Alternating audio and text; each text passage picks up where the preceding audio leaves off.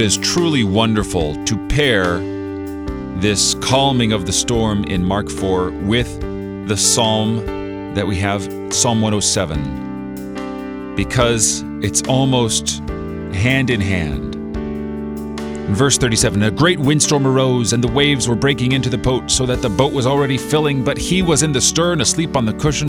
And they woke him and said to him, "Teacher, do you not care that we are perishing?" Then they cried to the Lord in their trouble, and he delivered them from their distress. He made the storm be still, and the waves of the sea were hushed.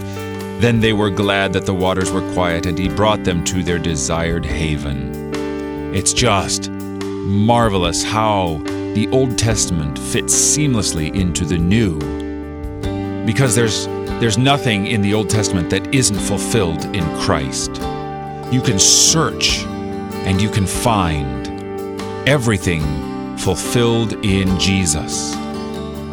It's a most delightful thing to go through the book of Leviticus with all its emphasis on sacrifice and rituals with blood and offerings, and compare them to the ritual blood offering of Christ upon the cross.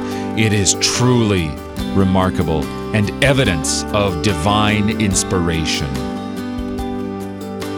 All the more evidence to believe. You're listening to Oratio, part of your morning drive for the soul here on Worldwide KFUO. Christ for you, anytime, anywhere.